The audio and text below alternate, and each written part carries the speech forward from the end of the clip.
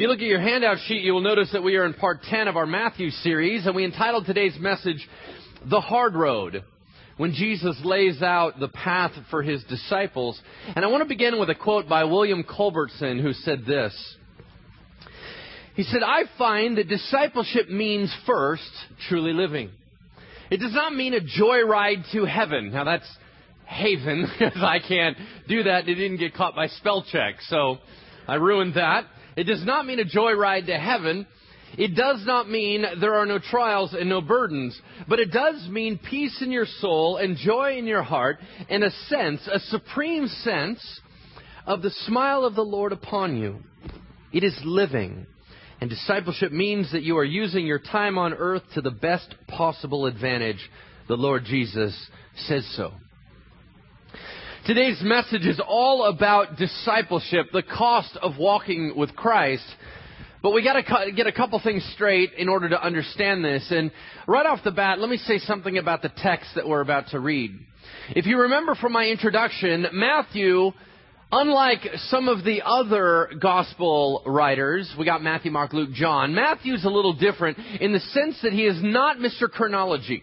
He does not put things in order when they happen. He's topical guy. He's compiler guy. He grabs a lot of the teachings of Jesus on one given subject, boom, drops them all in. The text we're about to read is going to appear to say, hey, you interested in following me? Great, you're all going to die. Thank you. That is probably not likely the conversation that occurred. As a matter of fact, according to Mark and Luke, this stuff not only happened in 3 separate incidents at least, but it happened over a period of years. However, Matthew grabbed all that material, shoved it all together, and taught it in one large dose. So we need to understand this by looking a little bit more accurately at the text. But the main issue that is going to be brought up today is, what does God expect of me? And I think it's a very, very fair question.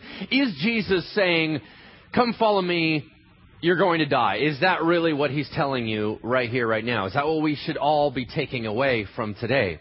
No, I don't believe that is the case. Now, let me use an analogy from the military, and those of you that are from the military may find that this is horribly wrong, but try to track with me. In the military, not everybody runs on the front lines. Not everybody is in harm's way. As a matter of fact, even during wartime, everybody's stationed all over the place. If you are in a problem and you're radioing back asking for help, there better be someone that's not in trouble on the other side of the radio trying to get you that help. So whether you're on the homeland or whether or not you're out in the field, everybody's working together. Everybody's in, everybody's committed, but that doesn't mean that everybody dies. That is very similar to what I want to use for today when talking about discipleship. When we engage with this passage, the majority of what Jesus is talking about is he's giving a very specific message to a very specific group of people, the apostles. 12 guys that are the spearhead of this brand new organism known as the Christian church. They will be on the front lines. They will be attacked like never before. They will be breaking new ground. And yes, tradition shows that all but one died a horrible martyr's death. John got away with dying a regular death. Everybody else, horrible means. Ripped apart, crucified upside down, this kind of stuff. So was Jesus messing around? No, he was telling them exactly what they had before them. Is he telling that to everybody? Well, the second time this account is given, he gives it out to the 72, if you remember that. A group of 72 disciples that he has. They're not apostles, but he gives them some teaching on what to expect. Were they all going to die a martyr's death? No. And even so, when Jesus gave this message to his apostles, he was giving it to them at the beginning of a 3-year-long discipleship period. He was with them every day for 3 years to get them locked and loaded. Then he launched them out on their own, and they lived for years doing ministry before they were ever challenged to die. So I don't want you walking away and assuming that my message for you is, today you're all going to die on the way home for your faith. That's not what I'm trying to say. But history has shown that not only in the original day of the apostles, but in succeeding generations we have had martyrs, yeah? Is that pretty obvious? You either can look at Fox's Book of Martyrs or look at some history stuff through the Voices of the Martyrs, whatever you want to do, you will find that many, many people throughout history have died for Jesus Christ. Do people still die today? Okay, not a lot in America, right? And that's what's kind of thrown us off. When we read this text, we're reading from a safe environment. We're reading where this sounds like 1,000,000 miles away, or certainly of a different age. It is not. Today, in many parts of this world, the first day you get saved, you get baptized. The first day you get baptized, your society sees that, marks you out, and you are dead that night. So yes, for many people, the first day they walk with Jesus is their last day on earth. Will some of us be called into a mission field like that? Perhaps. Will some of us be called to places like Sierra Leone, which are brutal? Perhaps. Will all of us? No, the majority will not. In America, not many people die for Jesus. In Colorado a few years ago, a young lady didn't realize that was her day to go, right? For Jesus. So it happens, but it's not very likely. So we read this from a place of safety, a place of peace, and it feels very distant because no one's knocking on your door, dragging you out in the streets. But isn't it not still true? Is this not a book for all ages and for all areas of life? Is it not for all geographies? Is it not for all centuries? It is. As a matter of fact, there are some areas of the world and some times in history when they would have saw this as light reading. Oh, really? You only died yourself? That's interesting because I saw my whole family burned alive. Really? That's all you got? So, the question that must echo around our minds and the echo around the minds of every Christian in all of history, including today, is this: would I be willing to die? Don't know if you're ever going to be asked that. But would you? You guys, I got to run these scenarios in my head all the time, not only because I'm a paranoid freak, but because it's practical. Think about all the scenarios I run. For example, how about the scenario of going to jail? What do I do for a living? I'm a pastor. How often am I heard speaking? Right, I'm on the radio all the time. So, lots of people hear me. What if society begins to adjust and they don't like what I have to say? Will there come a day when I may be jailed for my beliefs? Perhaps. I got to run that scenario. All right. And right now, I feel pretty strong that I will go to jail and do that for Jesus. But would I die? Well, some days yes and some days no. Some days I feel all strong and confident, and some days I feel like a little weenie. So I don't know. I'm going to pray that God gives me some courage in that day, right? And I think that's what we're going to be talking about today. But the bottom line is the fill in the blank in front of you, which is simply this. Commitment and discipleship go hand in hand. Commitment and discipleship go hand in hand. Whether you're on the front lines or not, everyone's committed. Yes? Amen. Would you turn with me to Matthew chapter 9, verse 35. Matthew chapter 9, verse 35, page 687 in the Bible's handed to you. 687. And that would be Matthew chapter 9, verse 35. I'm just going to read a few verses here, and we'll pray for the word, and then I'll teach you what I see. It begins like this. Jesus went through all the towns and villages, teaching in their synagogues, preaching the good news of the kingdom, and healing every disease and sickness. When he saw the crowds, he had compassion on them because they were harassed and helpless, like sheep without a shepherd. Then he said to his disciples, "The harvest is plentiful, but the workers are few. Ask the Lord of the harvest, therefore, to send out workers into his harvest field." Would you pray with me? Heavenly Father, would you open up our eyes to see what you desire from us, what you require of us, and Lord, would you empower us to carry that out without hesitation. Father, in many ways we are way too tied to garbage. Sometimes we're way too tied to good things, but not the best things. And Father, someone has said that delayed obedience is disobedience, and that shakes me to my core. May we be the type of people that do your will and do it instantly. Open up your word to us, please, in Jesus' name. Amen. Here's how I see it. It says, Jesus went through all the towns and villages teaching in the synagogues. Stop. Let's do a real quick analogy. Let's say I am teaching you how to preach, and I said, all right, your first gig is I want you to go down on Sierra College Boulevard. Sierra College turns into Hazel. Right next to East Valley Church, there's a synagogue. And I want you to go preach the gospel in the synagogue. How's that going to go for you? Probably not real hot, yeah? Okay. Why? Because Orthodox Judaism is still waiting for the coming of the Messiah the first time. They haven't bought into the idea that it's Jesus, and so the idea of preaching Jesus Christ is an offense. And so we don't have a lot of mixture of Christian and Jew teaching together or engaging together. We have Messianic Jewish congregations, but that's different. We don't have a lot of Orthodox engaging with a lot of modern mainstream Christianity. But back then, there was no such thing as this new Christian groove. Christian comes from Christ, and Christ just got on the map. So he's launching this whole thing. This is the inauguration. And as a matter of fact, he's a Jew, and he came to minister to what? The Jews. We make so many errors in our minds about this whole baloney about, oh, the church replaced Israel. No, it did not. God still loves the Jewish people. He still has the plan for the Jewish people, and He has them right in the center of His radar. He's still working with them. Now, we got grafted in. We got to be a part of the family. Praise God for that. And that's why I have this little marketing thing on my Bible. Everyone always said, oh, this is an ancient symbol. No, it's really not. It's how people make money. Anyway, so I got a little sticker, and it has a little menorah, and it's tied to the little Star of David, and then a little Christian fish right there hanging out at the bottom. All right? Why? Because we got adopted into their family. But it's Jew first, then Gentile. You're going to see that over and over in the message today. But Jesus, like Martin Luther, did not come in to start something brand new. He came in to reform and breathe life into what already existed. Jesus was the Jewish Messiah. He came into the Jews and said, I'm here. Will you accept me? We find out from history that they said, no. And that opened the door for the Gentiles to come in as well. Now, it wasn't just this whole idea of running around in the synagogues. He had a message. He had backup. He had proof of Him being the Messiah.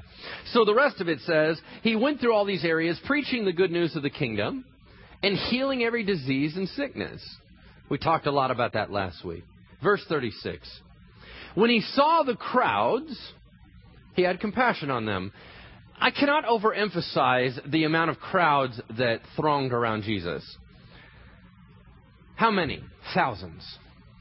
Constantly bombarding, not being able to get a break, can't catch any breath, constantly moving through, worming your way through, everybody reaching out, wanting to get a piece of you. Some say, and in the gospel accounts, that people strain just to try to touch Him, because then they would be healed of their sickness. If they knew that you were like a magic little thing that you could rub and get your answer done, how many people are going to clamor for you? And can you get anything done? Well, that was Jesus' life. But when He saw these people, He did not see hassle. He did not see interruption. He did not see irritation. He saw people He loved. So it says, when He saw the crowds, He had compassion on them. That word in Greek is splachna, which is the strongest word for compassion and pity in the Greek language. It means from the bowels. Now, doesn't sound all that hot. Makes for terrible poetry when you're writing. Right? Because in that era, the seat of the emotions was not in the heart, like we say it. Right? Oh, my heart yearns for you. Back then it was my bowels yearn for you, which sounds just horrible. Right? You don't want to write that note. Okay. But it makes more sense. It's actually far more, in my opinion, far more accurate of a portrayal. Why? Because the bowels, it is the idea of the deepest part of you is moved. It's not the whole, oh, I got this little aortic valve up, I think it's right by my lung, and oh my gosh, it's up higher in my chest, and it's right next to my esophagus. There's none of that. It's way down deep inside you. From the depth of your being, up rises your emotions. And that is the place that Jesus had compassion. He was moved to care for these people. How do you see people? You see them as an irritant? Are they still your problem? People aren't your problem. World, flesh, devil, those are your problems. People aren't your problem. We keep battling the wrong thing. They are our mission field. They are who we love. They're not our problem. Jesus had compassion on them because they were harassed and helpless. It didn't say they thought they were. It says they were. Harassed and helpless. That word harassed in Greek means bewildered, and helpless means laid out flat on the ground. What's the picture? These words are used to describe the following scenarios. A mangled corpse. A person robbed and plundered and left for dead. Someone wearied from a trip with no end. That's what he was talking about. He said people are really screwed up and hurting. That's a big deal. Are you still so foolish as to believe that all your neighbors have it all together? Oh, it's only you. Your family's the only one screwed up? Really? Really? Oh, okay. And you're the only one that has any problems. You're the only one that's wrestling with temptations. You're the only one that has these addictions. And you're the only one having a hard time. Are you kidding me? Everybody's screwed up. Everybody's messed up. And everybody in the depth of their being needs a Savior. Everybody. Now, once they engage with Jesus Christ, they may find that they do not want to submit or surrender to a king. I understand that. But everybody is dying on the inside. That's how he viewed it. And he said, you know what? Do you see what the enemy is doing to these people? Do you see what the world system is doing to these people? Do you see what we're doing to ourselves? Do you see that we're eating each other alive? And he was moved to do something. For they were like sheep without a shepherd. You guys ever seen sheep's defense systems? Right?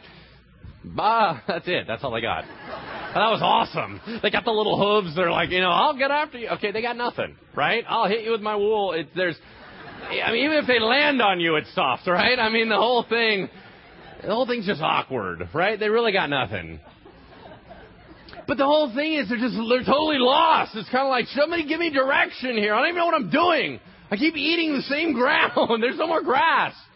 And honestly, they'll eat it all the way down to the ground and starve to death if you don't move them on. Sheep are stupid.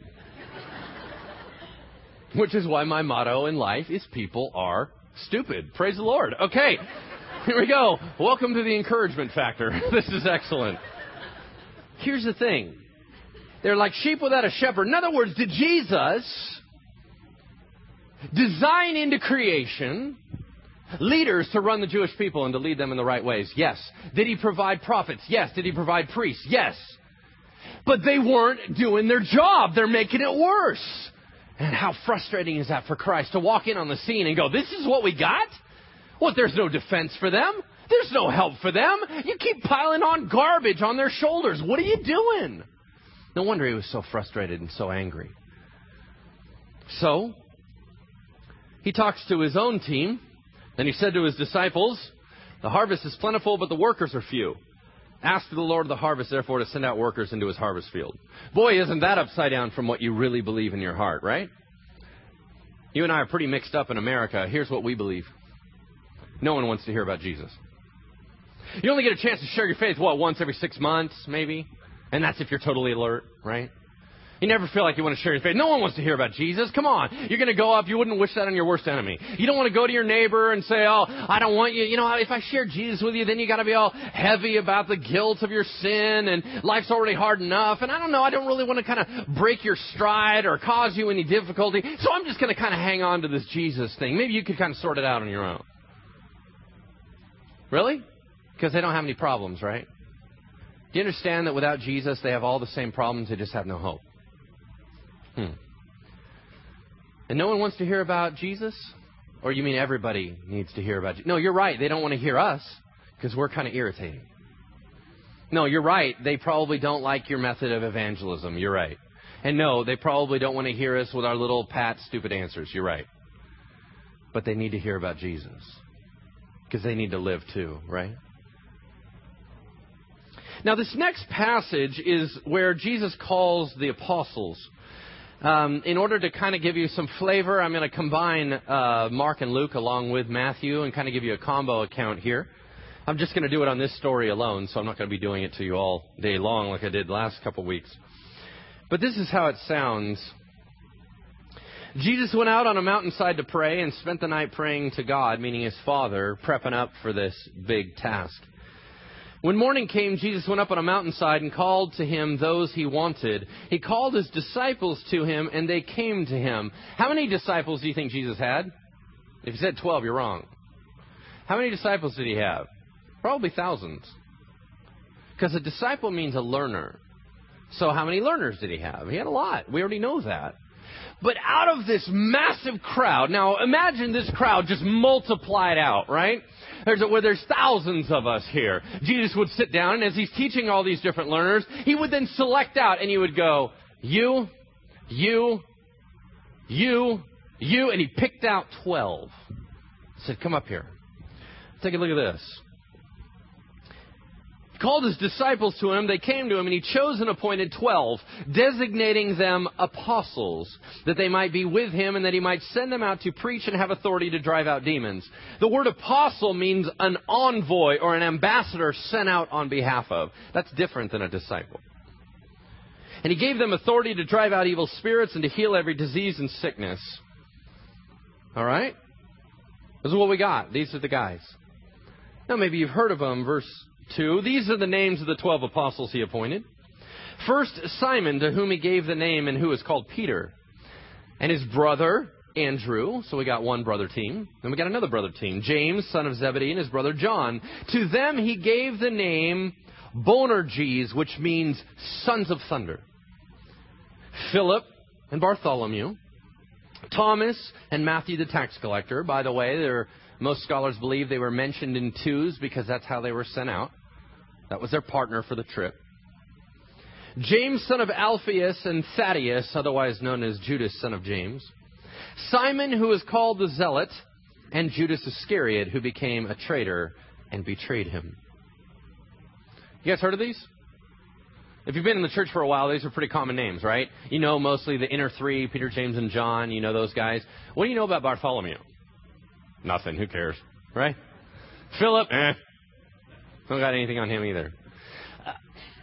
These guys are all ordinary folk. The only thing I want to kind of point out to you is what a weird bag of guys. Let me highlight one of the issues that they had. What's a zealot? Anybody know what a zealot is? According to Josephus, the Jewish historian, there were 4 key groups in the Jewish world. There were the Pharisees, which we're familiar with, the Sadducees, which we've read a lot about. Then there were the Essenes. Now, the Essenes you may not be familiar with. They were the little monk Jews, the guys that were the monastic order. We'll talk about them at a later time when we talk about the last meal, the Last Supper. And then there were the Zealots. Who were the Zealots? The Zealots were the hardcore nationalists. They were the radical Reformation, kick Rome out. We can't beat them by sheer numbers. Let's subvert them. These are the guys that carried around daggers in their cloaks and killed people. These are brutal guys. These are guys that will knife you and drift back into the crowd. These are guys that it is hardcore pro-Israel at all costs. That's a zealot. We got one on the team. Guess who they hate the most? Traitors like tax collectors. Oops, that's Matthew. One commentary said, do you realize that any other time other than underneath the leadership of Jesus, one would have knifed the other? Now they're on a team. Weird. Then look at the other guys. All of a sudden you got Peter, Mr. Consistent, right? Who's like all over the map. I'll totally die for you. I have no idea who Jesus is. I don't know what you're talking about. All right? Just all over. Bam, bam. Always saying stupid stuff, sticking his foot in his mouth. Then you got Thomas going, I don't believe it. I don't believe it. You're not risen from the dead until I see your hands and feet and I put my... Do you understand? This is his team. What a weird group of guys. Boy, they all can't stand each other. They don't know what's going on. Now they got to live together for 3 years. Why do you think church is so messed up? You guys understand? We're all thrown together on purpose. We're not supposed to be at the same age. We're not supposed to be at the same socioeconomic level. We're not supposed to be similar. We're supposed to be different and crazy and shoved all together because underneath Jesus, and only underneath Jesus, do you see unity in that. We're on common ground here, people. You here for Jesus? Me too. Great, we got something in common. That's it. Now, these 12, it says in verse 5, Jesus sent out with the following instructions. That word in Greek is a kind of a fancy word. It talks about giving instructions in a military sense and in an envoy sense and to your friends. It's kind of a complicated word. And his first instruction is this: do not go among the Gentiles or enter any of the towns of the Samaritans. That's us. We just got rejected right off the bat. Now, we have a few Jews in here, but most of us are Gentiles, which is non-Jews, right? So he immediately said, skip those folks. Go around Bridgeway. Right? That's really what he just said. Is that offensive? Well, it's something you got to own, something you got to believe. Why? Because he said, go first, rather, to the lost sheep of Israel. Jews first. Quick question. Who are the Samaritans? Right? The little area, Samaria, right there in the middle of Israel, that the Jews hated. They avoided it. They would walk all the way around, make their trip a lot longer, just so they didn't even walk in their dirt. Who are the Samaritans? They're half-breeds. Lance, that's so non-PC. Whatever. It's legit. They're half Jews, half not Jews. That makes them swirl. Right? Well, the Jews didn't like them. They didn't like them because they weren't pure Jew. They had their own gig going on. They didn't like how the Jews did it. The Jews didn't like how they did it. Did Jesus minister to the Samaritans? Yeah. Where was the woman from the well at? Samaria. Did Jesus minister to Gentiles? Sure did. This is not a lockdown forever. This was the initial launch, Jew first. Then we'll hit those guys. But it always is Jews first. And that's got to be okay with you. Where did the Samaritans come from? In 722 BC, when the Assyrian Empire swept in and devastated the north, they took them out in captivity. Well, when they're out there, they ended up getting married, and then they came back home. Well, now they're mixed. Does that make sense? And that's kind of where it all started. All right. Avoid those guys. As you go, preach this message. That word means herald for the king. In other words, don't preach your own opinion. Preach this message. What is my job as a preacher? To try not to preach opinion, but to try to preach the Word of God. Now, in order to do that, I add in a lot of flavor of opinion. That's why you got to take that stuff with a grain of salt. If I make a comment on something, I may be completely right. I may be completely bogus. I am here to teach the Word of God and teach the Word of God alone. As you go, preach this message. The kingdom of heaven is near. What's the kingdom of heaven? It's a place where God's will is done perfectly. Who is that embodied in? Jesus Christ. Is he not on the earth? All right then. So the message is, the kingdom of God is here. Engage with it. That's what it means. But don't just talk, I'm going to give you superpowers. That's what he said. Verse 8, heal the sick, raise the dead, cleanse those that have leprosy, and drive out demons. How cool would that be? Now, that's pretty awesome, right? And they're like, what did you just say? I said, I'm now going to empower you to do everything that I did. What do you mean? I mean, to do everything I did. Were you guys not with me? Didn't I just raise that little 12-year-old girl from the dead? Did you see that? That's pretty awesome, huh? Okay, go do it. What? Like, what, now? What do you mean? No way. Do I get an amulet or like something really cool? Do I get a wand? No. Go out and do it. The whole point is it's God coursing through you. Do the miraculous. All right. Yeah, we can do this. Woo! Okay, and then they get excited. Now, it's funny because when they come back, the Bible says, they're like little girls screaming. They're like, yeah, check it out. It was awesome. I was there. And there was like this demon's all, roar! And I was like, get out, you demon. And I was like, woo! Okay. Whole time Jesus is like, I know. It's pretty cool, huh? So they got to do that. So he said, freely you have received, freely give. What's that mean? It means, I'm sorry, did you try to make this into your kingdom and make cash off it? Is that what you just did? No, I don't think so. How much did I charge you to give you these superpowers? Nothing. See, there's a temptation when you have that sort of power to go, yeah, I could raise your daughter for a little cash. Right? Oh, no, that's not what we're doing. That's horrifying to think of. But people try to do that. He said, no, that's not what we do.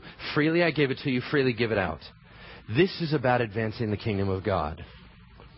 Then he said, don't take along any gold or silver or copper in your belts. In other words, don't load up cash because when you have everything you need, you stop working. So no, and actually they didn't have money belts, they had girdles. So actually the word is, don't fill up cash in your girdles, guys. Which just sounds just odd, right?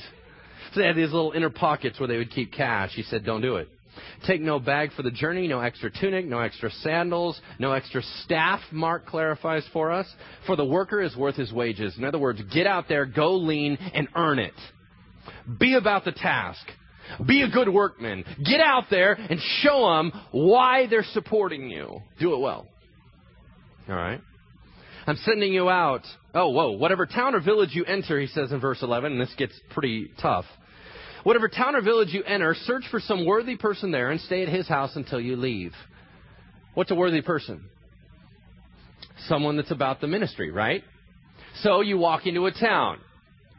Hey, how you doing? I'm here on behalf of the Messiah, Jesus Christ. Wanted to know if I could share with you a little bit about what's going on in the kingdom of God. I'm sorry, the who? The Messiah. No, I'm not into that. Okay, thank you. Walk over here. Hi, how you doing? I'm brand new in the area, and I just want to know if you wanted to hear something about the Messiah. Oh, really? The Messiah's come? Yeah, I would love to hear that stuff. All right, well, can I stay at your place? Yeah, absolutely. Come on in. It's called hospitality. It's how it worked in the Middle East. They accept you into their house. If someone worthy is found, stay at their house and don't move around, he just said. And you go, what do you mean? Well, you can imagine. You're sitting at one person's house, and you learn that across town there's someone that wants to hear about the Messiah with cable. So now you want to move over there, right? It's kind of like, well, I could stay here and like have nothing, or they have great food over there, and I could go move around, and I could hop around, and everybody can constantly give me stuff. No. Walk in, lock in, stay, get your job done, then you move. Interesting. He said this. Now this is interesting. Verse 12. As you enter the home, give it your greeting, which always sounded funny. It's like, hello, house. If the last service I did the house voice back, which was weird. Okay. If the home is deserving, let your peace rest on it. If it's not, let your peace return to you. All right, here, this sounds really odd to our ears. Modern day Western. Old school East. Here's how it was viewed. When you spoke something, it became alive, active, and began to do stuff independently on its own. For example, blessings were a big deal. A blessing would be something like this. As you guys leave church, I stand up here, and as a pastor, I bless you. And I say things like, may God's hand rest upon you, and may He bless you and anoint you to do the task of sharing your faith today. That as you engage with people coming in and going out of your life today, may you have the power to have the words to say, and that you would proclaim the gospel boldly. Go in peace. Right? Let's say I say something like that. The way it worked in the East, my words go, they fire out, they lock into you, and they begin to work on your behalf. They are independent agents moving, doing stuff, so as you go, the words are changing and altering reality. Is that true? The Bible seems to just kind of state it. But what's interesting is he said, if it doesn't work out, what are you supposed to do with your words? What did the verse just say? If the home is deserving, let your peace rest on it. If it's not, what? Let your peace return to you. That's zoop, suck it back up, boom, words go back, nothing happens. Shut it down. Wow. But then it gets even more intense. If anyone will not welcome you or listen to your words, meaning you walk into a town and they just flat out shut you out. Shake the dust off your feet when you leave that home or town, and I tell you the truth, it will be more bearable for Sodom and Gomorrah on the day of judgment than for that town. Whoa! That's hardcore. Everybody remember the cute little town, Sodom and Gomorrah? Right? Sometimes we refer to them as S&G. No, we don't. We don't actually. Okay. Anyway, it just freaks me out about the carpet place. Anyway, so here's the thing. Weird mindset. Okay. Here's how it works. The Jews believed that the dust, and this is kind of an Eastern concept as well, the dust represented the nation. Therefore, if you're walking in Gentile dirt, you kind of go, ooh, ooh, ooh, Gentile dirt, right? Till you get back into Israel. Then what you're supposed to do is don't bring Gentile dirt into Israel. You're supposed to shake the dust off your sandals. It's like washing your hands, then step over. So you don't bring any of that garbage over. The idea is I'm disconnecting with you. He said, shake off the dust of your sandals and say, I'm done with you. And he said, in that day, it will be better for Sodom and Gomorrah. In that city, what's that known for? Oh, you remember that? Oh, some cute, good-looking, buff angels come walking into town. What happens? All the men of the town. Now, all the men can't get together for anything. All the men of the town surround the house, beat on the door, and say, bring out the good-looking guys so we can rape them now. You remember that town? It'll be a lot better for them than it will be for you. You don't shut my people down. Whoa. That's pretty intense. I'm sending you out like sheep among wolves. Therefore be as shrewd as snakes and as innocent as doves. We get the wrong picture here. We hear innocent, we think naive or stupid, like a little bird that's flying and hits a window. Oh, it doesn't say be as stupid as birds. That's not what it said. It said be innocent.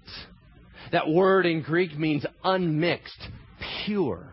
In other words, when someone begins to examine your ministry and figure out your motives for why you're ministering to them, they will find nothing but Jesus. Right? Unmixed, pure. But when you go out, you are shrewd as snakes. Now, that was the belief in the animal kingdom. If you read even the Genesis account, they had the belief that the snake was the most craftiest of all animals. The idea was, you go out, you have a plan. You do it well. We bring excellence. We drive forward intentionally, and we get our job done. Be quick-witted about it. Know what in the world you're doing. This is not a haphazard, I don't know, I guess I'll share the faith today. No. We're on. It says this. Be on your guard against men, for they will hand you over to the local councils and flog you in their synagogues. On my account, you will be brought before governors and kings as witnesses to them and to the Gentiles. Obviously, this is a compilation, because now he's even giving them instructions on how to go before Gentile kings. A real quick question for you. Why did the ancient world hate the Christians? I mean, I can understand a little reason why they don't like us today. It's similar. But why did they hate the Christians? Why wouldn't you want a bunch of Christians in your nation? They make great neighbors. They're supposed to be all about love. They're not political activists. They're really, really good people. Why wouldn't you want a whole bunch of them in your area? Well, there's a couple reasons. Number one, there were some nasty, bogus rumors that went around and still go around in parts of the world today. For example, Christians are all cannibals. Christians are all sex fiends. You're like, what are you talking about? Well, we do the whole communion gig, right? We're eating the flesh and drinking the blood of Christ. What does that sound like? Cannibalism. Then every week when they would come to church, they would have the agape feast, which means what? The love feast. And they believed that it was just a place for sex. There was all these miscommunications and people began to buy it, but that was not the major reason. The major reason was things like, and I was reading in some commentaries and they began to guess on some of the major issues, and they said, one of the main issues is things like, we say that Christ is king. Well, what does that mean for Caesar? Now we're going to have some problems, right? Because they believe that Caesar's a god. They believe that he should be the supreme, and we say, no, he's not. Well, then, all of a sudden, in the church, right off the bat, remember, the church started with a large population of slaves, right? All of a sudden, right at the beginning, slaves started running churches. Then they what? Go home and they're just slaves? It starts messing with people's heads. When you start treating everyone as equals, it starts rattling the fabric of society. They're not interested in that. So they begin to hate the Christian movement. All right, fair enough. It says this, but when they arrest you, do not worry about what to say or how to say it. At that moment you will be given what to say, for it will not even be you speaking, but the Spirit of your Father, or as Mark and Luke say, the Holy Spirit, speaking through you. When you get arrested, not if. When you get arrested, don't worry about it. I'm going to start talking. Okay, real quick side note. Have any of you guys ever left a conversation about God feeling like a total moron? All right, happens to me all the time. Okay, what do I do for a living? Pastor, what do I study every day? Bible. I know this stuff backwards and forwards. The minute someone knocks on my door, hi, we're here from the Church of Jesus Christ of Latter-day Saints, I go, I don't even know what I'm talking about. Jesus? Who's that? Right? It's like all of a sudden I'm on a plane and someone will literally look at me and go, how could I be saved, man? And I'll just go, yeah, I don't know. Yeah, I have no idea, but this plane flight is long. Okay, every time, it's like all of a sudden I just become moronic out of nowhere. I can't even remember what in the world I'm talking about. Maybe that's happened to you. It happens to me all the time. Why? Sometimes you go, oh, it's total spiritual warfare. You know what? Sometimes it's the Holy Spirit smacking you on the head and saying, shut up, I want to work. Because here's the thing, we ruin it. We go off and we have all these little things we want to say, right? We got all these little scripts in our heads and we're trying to share them all about the perfect life and let me tell you how great Jesus is. And all of a sudden we start taking on some Pollyanna look and we start saying things like, oh, you got to get saved because it'll be the most amazing thing in your life. And you know what I do? Every day I whistle while I work and I'm so excited and I vacuum with a smile on my face and Jesus is so happy. The whole time the world's like, okay? That was a vomit look. Okay, here we go. Nobody can hear that on tape. Anyway, so here's the thing. Now all of a sudden the world's trying to engage with Jesus, and you keep giving them bogus pat answers about a perfect life that they can't relate to. And sometimes the Holy Spirit wants you to say, I don't know. How about for the common man? Not your script. How about you fumbling through and being real? Maybe that's a little more effective. God's in charge. He said this. Brother will betray brother to death, and a father his child. Children will rebel against their parents and have them put to death. All men will hate you because of me, but he who stands firm to the end will be saved. Well, that's a tough one. When you are persecuted in one place, flee to another. I tell you the truth that you will not finish going through the cities of Israel before the Son of Man comes. Mark clarifies and talks about coming in power. A student is not above his teacher, nor a servant above his master. It's enough for the student to be like his teacher, and a servant like his master. If the head of the house has been called Beelzebub, which means Lord of the Flies, how much more the members of his household? In other words, Jesus said, if they didn't like me, what do they think of you? Don't be surprised. But do not be afraid of them, he said. And he actually encourages them in this passage 3 times not to be afraid. There is nothing concealed that will not be disclosed, or hidden that will not be made known. What I tell you in the dark, speak in the daylight. What is whispered in your ear, proclaim from the roofs. Do not be afraid of those who can kill the body but cannot kill the soul. Rather, be afraid of the one who can destroy both soul and body in hell. Is that to try to freak them out and scare them? Is that to try to tell them that God's this wrathful, mean guy? No, it's about priorities.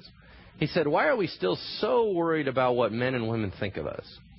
Oh, they're going to think I'm nerdy. Oh, they're going to think I'm awkward. Oh, they're going to think I'm... Hold on, what's your priority again? Wait a second, who are we serving? Are we serving man or are we serving God? No. Re-rack there. Are not 2 sparrows sold for a penny, he goes on with encouragement. Yet not one of them will fall to the ground apart from the will of the Father. Even the very hairs of your head are all numbered. So don't be afraid. You're worth more than many sparrows. You don't even number your own kids' hair. And you claim you love them. How much more does God love you? He's that involved. He's that interested. He loves everything you do. It says this. Whoever acknowledges me before men, I will also acknowledge him before my Father in heaven. But whoever disowns me before men, I will disown him before my Father in heaven. You ever done that? Oh, that's right. When you keep silent, when everyone else is talking about the fact of whether there's a God or not, and you just keep your mouth closed and don't do anything, and you let them go on their pathway to hell, that's not denying God, right? Lance, what are you trying to condemn me? Oh, no, you're doing a good job on your own. No, what I wanted to share with you is that's exactly what Peter did. But we serve a God of what? Grace and reconciliation and restoration and mercy. Because even though Peter fell apart in front of everybody under pressure, he ended up becoming a pillar of the church. Right? Because God has only worked with fallible human beings, never anything else. It says this. Do not suppose, Jesus said, that I have come to bring peace to the earth. I didn't come to bring peace, but a sword. For I have come to turn a man against his father, a daughter against her mother, a daughter-in-law against her mother-in-law. A man's enemies will be the members of his own household. Is that true? Do people really turn in their own family members? Better believe it. Every day in nations all over the world.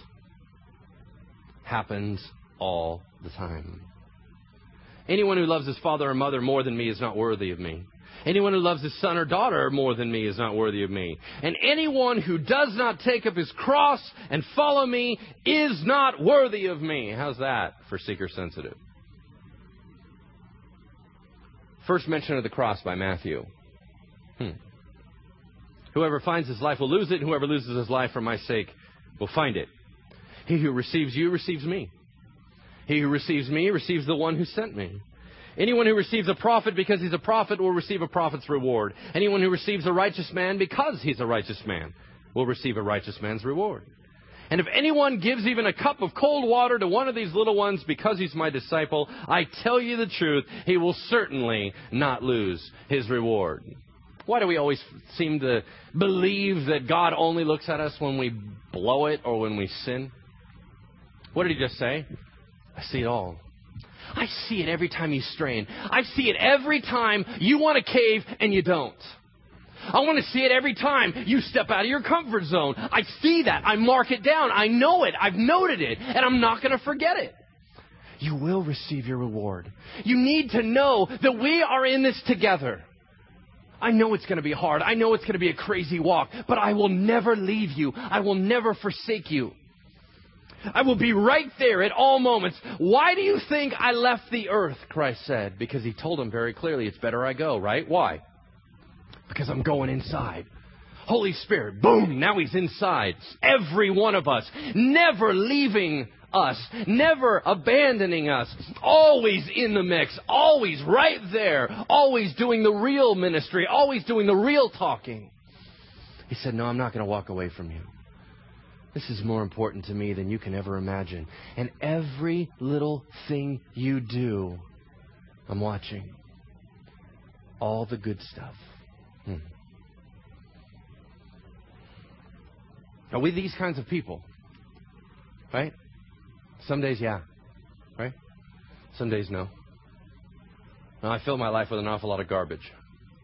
I had a hard time even singing the closing song these last 3 services. Because I know I'm playing it, right? Our prayer is that God would make us more than we are right now. That we would love Him far beyond anything. And that any sacrifice that we are ever asked to make wouldn't even show up on our radar. Because it's not a big deal. Amen? Close in prayer. Heavenly Father, thank you for a challenge and a reminder today of your presence in the midst of the battle. Fill us up, empower us, strengthen us.